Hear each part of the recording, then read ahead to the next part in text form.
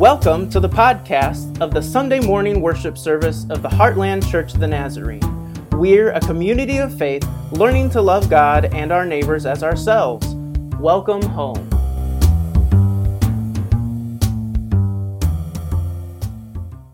All right, today's sermon is from Matthew 3:13 through 17. The passage will be on the screen for you, or if you like, please turn to Matthew in your Bible. Then Jesus came from Galilee to John at the Jordan to be baptized by him. John would have prevented him, saying, "I need to be baptized by you, and do you come to me?" But Jesus answered him, "Let it be so now, for it is proper for us in this way to fulfill all righteousness." Then he consented. And when Jesus had been baptized, just as he came up from the water, suddenly the heavens were opened to him, and he saw the Spirit of God descending like a dove and alighting on him. And a voice from heaven said, "This is my Son, the beloved, with whom I am well pleased." Thank you, Sam. That's the word of the Lord for us today. I have a complicated relationship with rules. Anybody else have a complicated relationship with rules? That doesn't surprise me. Part of my personality is I'm awfully scared of getting in trouble, and so I want to follow the rules. I just do. Until they make no sense, and then I want to be like, "There's no way I'm following that." And I guess it's just part of my personality. I like rules, but I hate them all at the same time. And I think there's something, though, in today's passage, I think. And hopefully we're going to go around about, and we'll end up back with rules and obedience and things like that. But I think there's something in today's passage, in Jesus' baptism, that speak to rules and obedience. But I think in a way that maybe we don't normally talk about them in the church. Because Israel has a long line of rules, right? They had a long history of following these rules, and they took them and expanded them. And some of I probably would have made a very terrible Jew. I just wouldn't have wanted to follow the rules, in some of them anyway. But I think there's more to rules than just, don't do this or do this. But I think I think they can be creative. We'll get to that in just a little bit. We're starting Matthew, and we'll be with this for a lot of the year anyway. Until Lent, we're going to talk about some passages in Matthew right after this, and then after Easter and towards the fall, we're going to dive into some parts of Matthew that we haven't been in before. But Matthew's gospel is really concerned with making a connection with between Jesus and the Old Testament. One of the things that we have right before this, before Jesus' birth, really is a whole long genealogy of Jesus' ancestors, and there's some pretty shady characters actually in Jesus' genealogy, and some people who aren't Jewish, part of God's story, and so it kind of telescopes the punch here that Jesus' life and what he's doing, the salvation that he's bringing, is going to be for not just Israel, but for all people. Well, we meet early on a character named John the Baptist, and as we heard, he ate bugs and honey, and he dressed in camel skin, and he came out of the wilderness and yelled at people to repent and be baptized, and dunked them in water. And so, to us, maybe, if you've been in church a long time, you understand John the Baptist is not that unusual, but what we're meant to understand about who John the Baptist is that he's an important part of Israel's prophetic tradition. Like the fact that he dresses the way he does and comes out of the wilderness, he is there to call God's people to live in a certain way. And to repent really is that word just means to turn around, to go from walking in one direction and to another. And he tells not just everybody, not just like the normal everyday sinner folks to repent, but the religious leaders as well. And he has a line where he says, "Bear fruit worthy of repentance." And I think that's connected with what we're going to say today about Jesus' baptism. Well, John is out doing his thing, and he's got lots of people coming, and he's making a few people mad, and he's saying, I'm going to baptize you with water. But there's one who's coming whose baptism is going to be greater. And he's talking about Jesus, obviously. And so Jesus comes one day, and he's like, John, you need to baptize me, right? Hold, I can see this. Yeah. Then Jesus came from Galilee to John at the Jordan to be baptized by him. But John was like, no. I am lowly, and I'm just a lowly person. I need to be baptized by you. But Jesus insists, and Jesus gets his way because he's Jesus, I guess. And John baptizes him. A couple of things here. I think we need to ask one important question. Why would Jesus need to be baptized? If John's baptism is for the forgiveness of sins, why would Jesus need to be baptized? We had a good discussion about this, and here's what I think is the point. Jesus, the Bible confesses he is sinless, like without sin, right? But he's fully one of us, and so partly in this moment, he is identifying completely with who we are as people. Jesus is experiencing and doing all of the things, all of the good things that humanity does. Being his first kind of public appearance as an adult, he's also making a very clear statement about who he is and what he's going to do. He doesn't need to be forgiven of his sins. But something that happens in baptism, I think John's baptism as well, is that like there's a commitment that's happening, a commitment to a new way of life, of repentance, of turning from one direction and going on to another one, and confessing that you're going to follow God better and more fully or completely. Jesus doesn't do this, that he's not following God, but I think for our sake, he's saying to us, I am completely and utterly committed to the way of God in the world.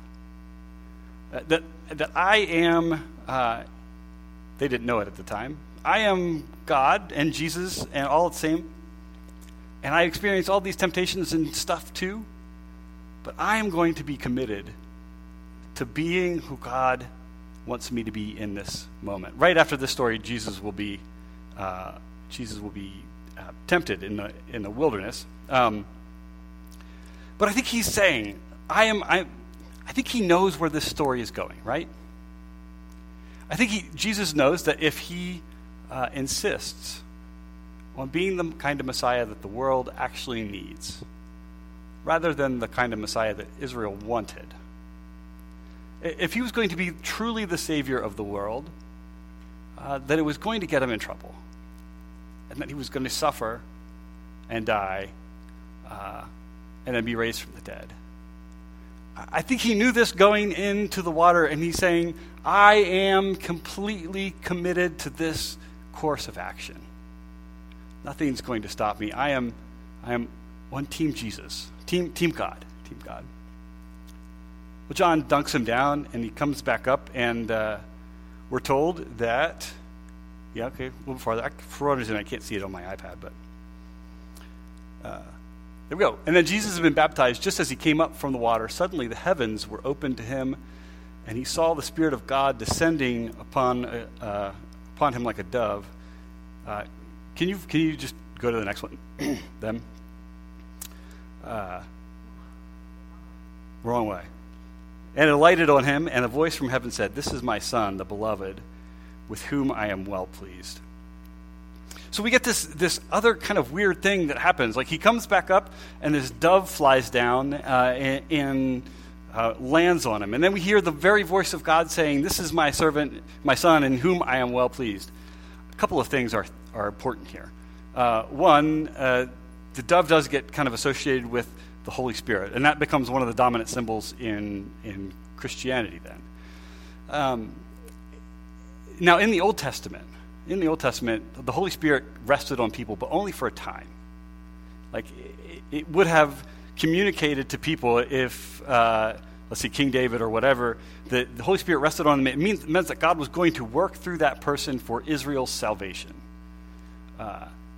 And so the fact that we have this visual of the dove coming and being the Holy Spirit coming upon Jesus spoke to the people around and for the Christian community ever since that God is going to do something specific and special for salvation for Israel and for us through this person, this Jesus.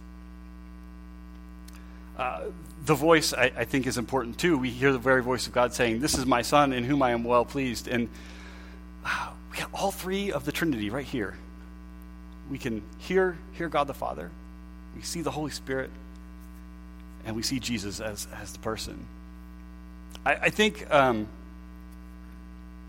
this is confirming Jesus saying, I'm committed to this course of action.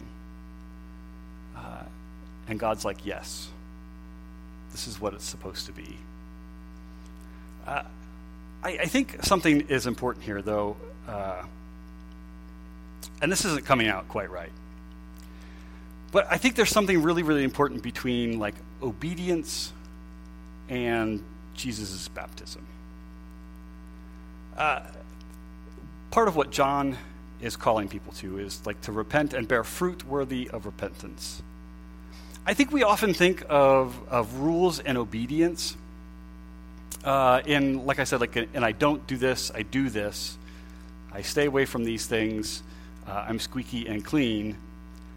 And that's not what John or Jesus is calling us to. And that's really not what Jesus is attesting to in his own baptism, right? Because Jesus gets in trouble for eating with sinners and things like that, things that might have made him unclean anyway. I think obedience isn't to keep us from doing stuff. Rules maybe shouldn't be considered keeping us from doing things that are fun. I think rules and obedience should be creative. Does that make sense? That it creates, that in our faithfulness to God, that in Jesus' faithfulness, in his obedience, he created something. He created salvation for you and I. I think that when we get baptized, that we confess to being dirty and sinners. And we go down and we come back up clean, right? We die with Christ and we come back up. And I think when we come up and maybe we can pretend to hear God's voice saying, "This is my son or daughter with whom I am well pleased." But I think in that moment, as we come up out of the water, something is created within us that helps us to bear fruit. The fruit of repentance, which we might say is love and joy and peace and patience and kindness and goodness and gentleness and faithfulness and self-control. Did I get them all? Okay, all right. I think if we want to be faithful and obedient, if we want to live into our baptism, like, that's the kind of people we have to be. Loving and joyful, kind, all of the fruits of the Spirit there. I think ultimately this is who Jesus was as he comes up out of the water. I think it's who he was before. But he's saying, this is what I'm committed to. It's creative in the fullest sense, I guess, of that word. And that creativity, I think, is what God is calling us to look out and to see we need to ask ourselves this question: what does obedience look like for us? What kind of creative way is obedience exercised for us?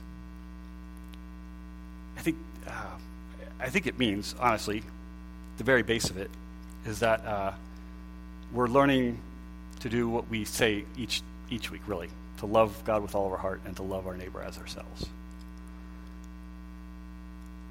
I think rules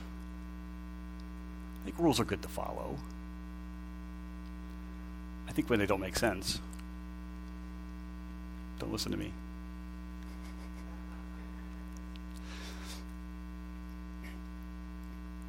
But I think ultimately, like, what we should be about is creating love, creating space for joy and for peace and for gentleness and for self-control. I think the conversation that we had last week with April about judgment and rules, right? I think that's maybe where my brain is trying to connect these two things. I think Christianity has often wanted the rules and the judgment. And I think that's wrong. It's got to be accountability, like we said last week. But I think if we're truly trusting in the power of God, if we are truly following this Jesus who was baptized and then died and rose again, then our lives and our church will reflect the fruit of our repentance, that will be loving and joyful and kind and all of those things. Well, that was a fantastic success. Why don't we pray? Dear Lord, thank you for you. Thank you for your gift of salvation. Thank you that the obedience to which you call us is not just rules, not primarily that, but the obedience to which you call us is bearing fruit, of creating something good and right in our world. Thank you for the fruit that your baptism bore, the fruit of unconditional love and faithfulness for creation, for humanity that is completely broken and distressed. Thank you that in your creativity you have given us love and faithfulness and joy. Lord, as we remember our own baptism, as maybe we consider being baptized, that we would understand that what we have been called to is a participation with you in the creativity of love and joy and peace. Lord, help us ask each day what maybe faithful obedience looks like in a creative way.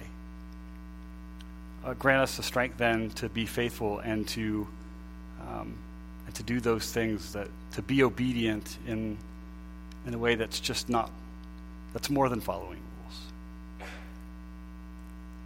Lord, as we receive your meal in just a second, we ask that it would be a means of grace to us, that it would grant us strength and courage,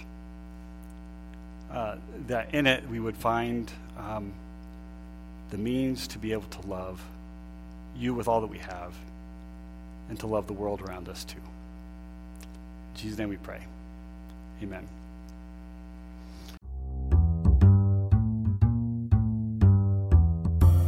Thank you for listening to our Sunday morning worship service. For more information about the Heartland Church of the Nazarene, please visit heartlandnaz.org.